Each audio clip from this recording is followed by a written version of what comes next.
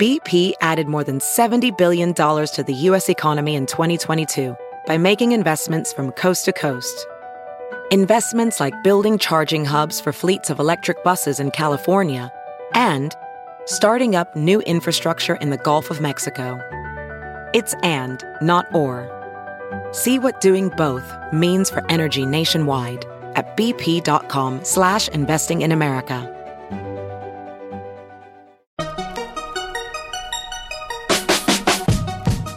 Welcome to the Tech Meme Ride Home for Tuesday, November 19th, 2019. I'm Brian McCullough. Today, Apple is planning an awards ceremony. Amazon has a new Fire TV accessory. Spotify launches Your Daily Podcast.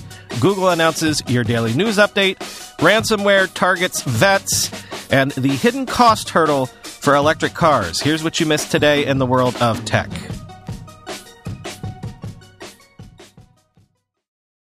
Surprise! There's going to be an Apple event on December 2nd, right here in New York City. But double surprise, it's apparently not going to be for any hardware or service debuts. Instead, at the event, which, oddly, will be held at 4 p.m. Eastern on Cyber Monday, we'll be focusing on, quoting Apple, honoring our favorite apps and games of 2019. Later in the invite, Apple says, quote, loved by millions, created by the best. Quoting CNBC, Apple typically issues a press release detailing its favorite apps and games of the year annually, but this time there might be some sort of award ceremony instead of just a release. New products are not expected at the event. Reports had suggested Apple was planning to hold some sort of press conference in October, although the company ultimately announced and released products instead of holding a splashy event. Recent announcements included the new 16-inch MacBook Pro and new AirPods Pro with noise cancellation, end quote. So yeah, this is odd. The MacBook Pro and AirPods Pro weren't enough to hold a mini event for, but an apps award ceremony is? And then there's the fact that the Mac Pro still needs to officially be released, as well as the Pro Display XDR. So you would have thought that they could cobble all of that together with whatever red carpet rundown they'd want to do for apps, especially if they had thrown in the MacBook Pro and AirPods Pro. Again, it's just odd. Casey Newton snark tweeted, quote, huge congratulations to all the winners. Apple Podcasts, best podcast app. Apple TV, best TV app. Apple Maps, best Maps app, end quote. Like Apple, Amazon has no qualms just unleashing new hardware without any splashy event. They did so today with a product called the Fire TV Blaster. It's $34.99, and it's an IR blaster. It lets you control your TV or cable box using Alexa, although you still need to have a Fire TV set up for all of that to work. Quoting The Verge, the added IR blaster allows you even greater control over your TV setup through Alexa, allowing you to switch inputs and control things like power, volume, and playback through Echo voice controls. The $35 accessory gives Amazon's other Fire TV hardware the similar TV controlling functionality that Amazon's IR blaster-equipped Fire TV Cube already offers, but at a lower price, and without requiring customers to redo their entire setup. Amazon already offers an IR-enabled Alexa voice remote with its newer hardware, but the Fire TV Blaster offers a few other features like cable box control as well as the added hands-free convenience of not needing to pick up the remote first. The hardware is pretty simple. It's basically a small box with an IR blaster and the necessary Wi-Fi hardware to communicate with other Fire TV products. There's also an extra port to attach an IR extender to beam the signal into hard-to-reach places. There's no speaker or microphone built in. Those functions are still handled by your regular Alexa device, end quote. You can pre-order this now for December 11th delivery. And again, since this doesn't function standalone, you can also order it as a part of a $79.99 bundle that includes a Fire TV 4K streaming stick and an Echo Dot. As Nilay Patel tweeted, yes, streaming wars, disruption, blah, blah. Amazon's fancy AI still needs to shine a flashlight at the TV to turn it on, end quote. Amazon is also expanding its free ad-supported version of Amazon Music to mobile apps, Fire TV, and the web, with access to select playlists and radio-like stations.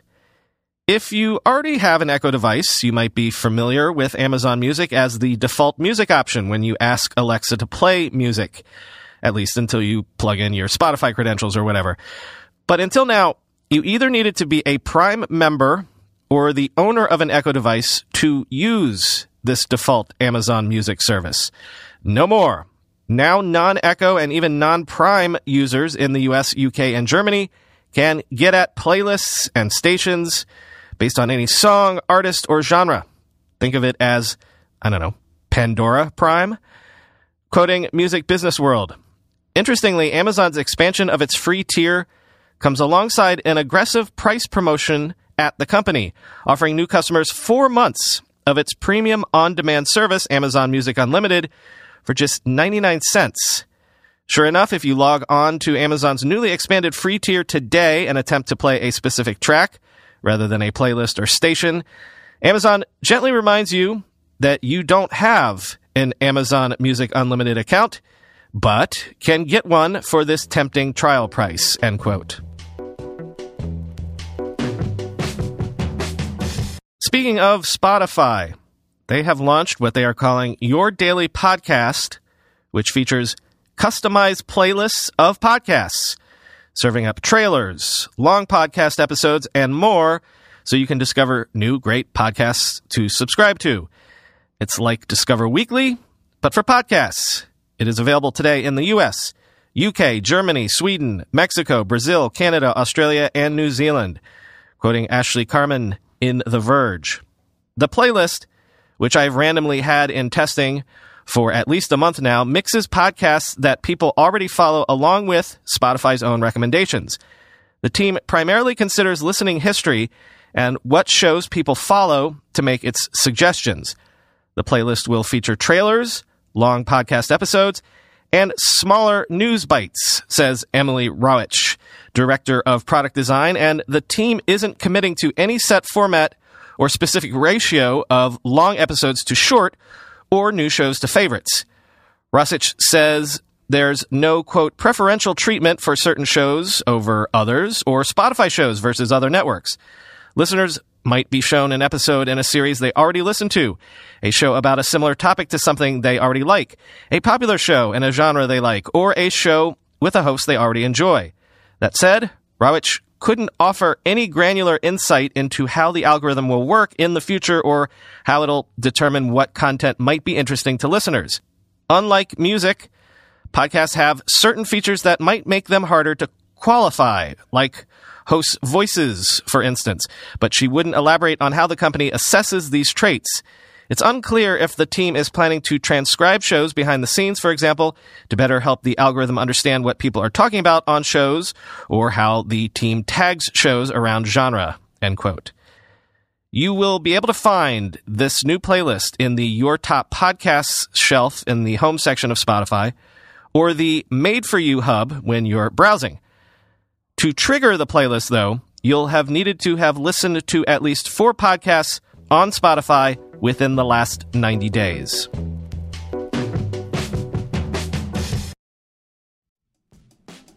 Recently, the world learned the power of artificial intelligence, a technology cybersecurity leaders have been leveraging for years. Now, as AI expands and evolves, those same security leaders are left wondering where humans fit into the next generation of AI-empowered security tools and solutions. Arctic Wolf, the industry leader in managed security operations, seeks to answer this question in their newly published report, The Human-AI Partnership. Access the insights of over 800 cybersecurity decision makers in North America and the United Kingdom to better understand how organizations are weighing the benefits and risks of deploying AI tools.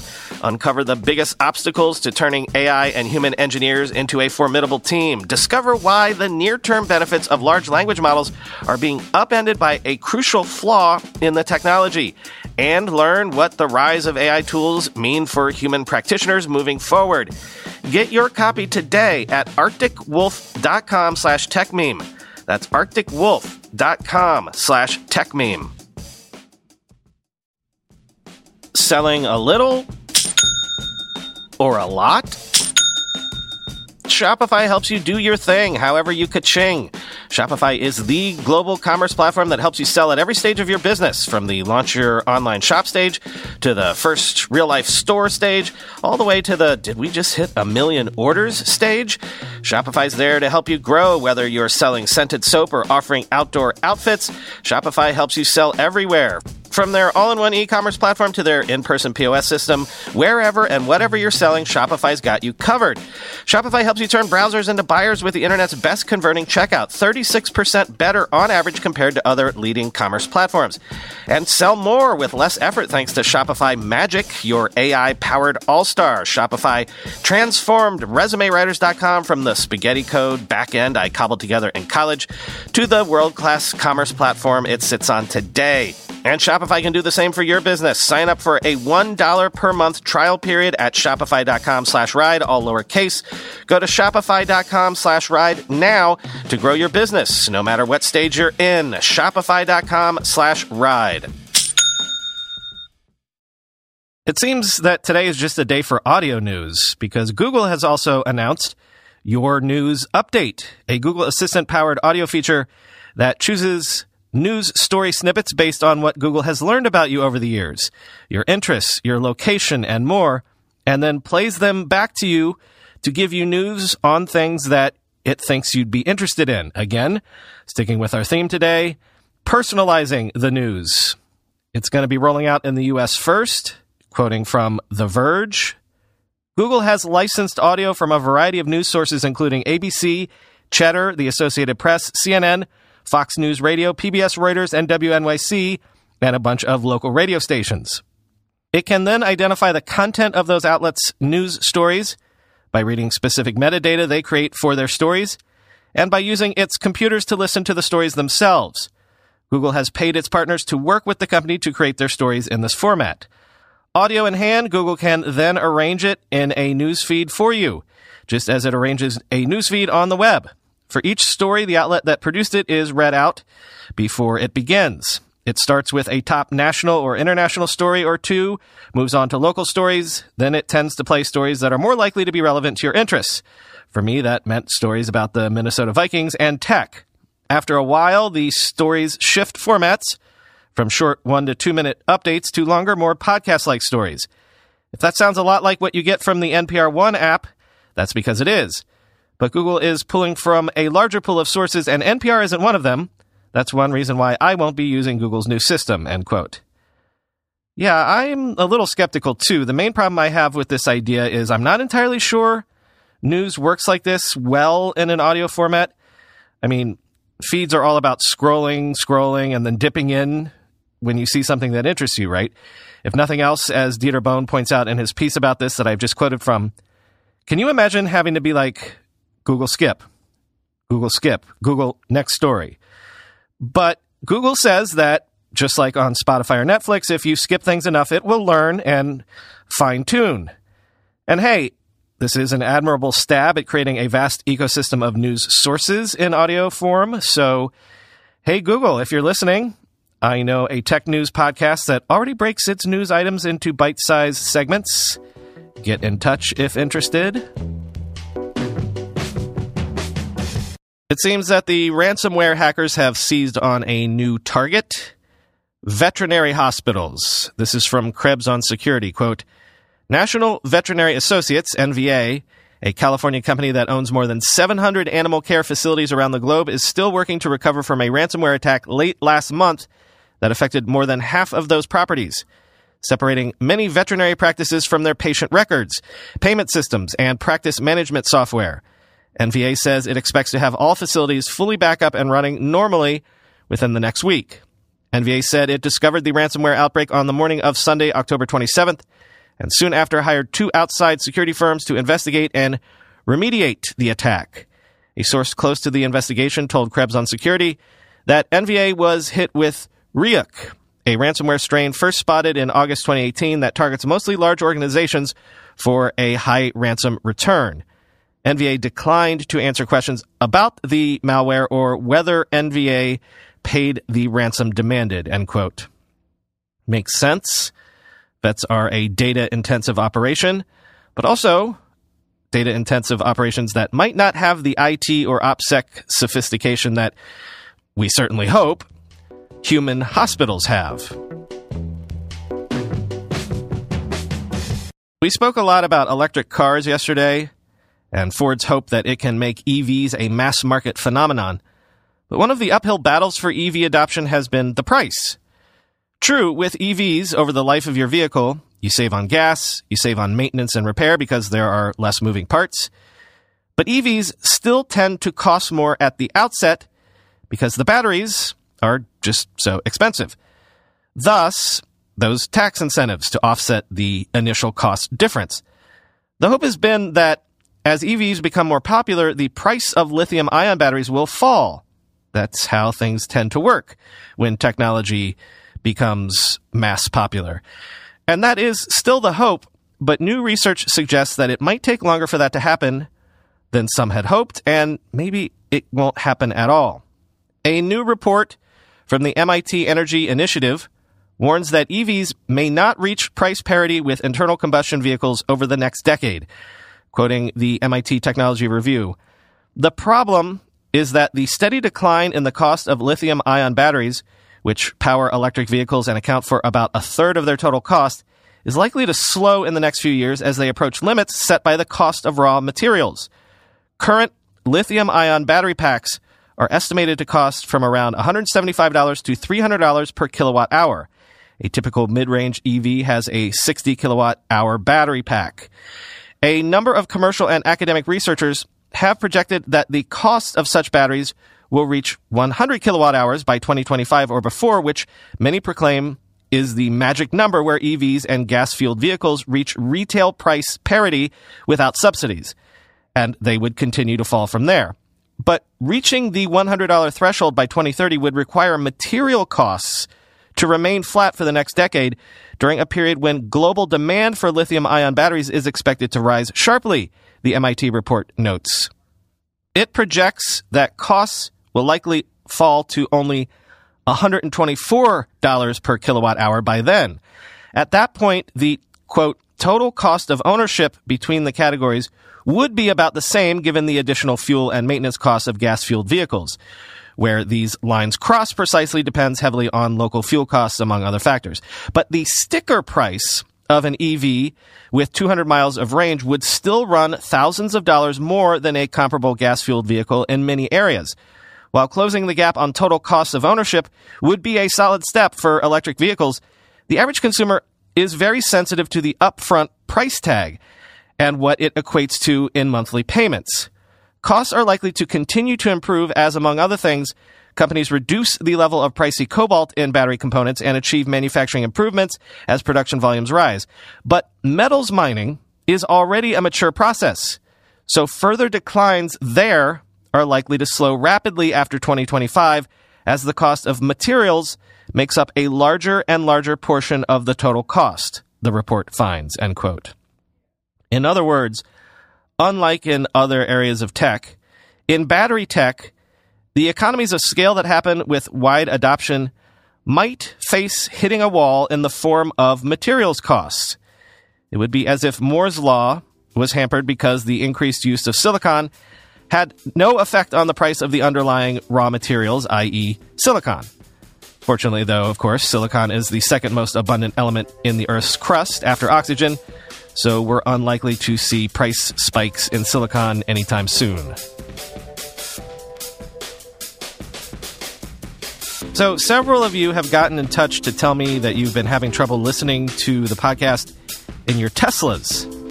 I mean, probably half a dozen of you have gotten in touch about that at this point.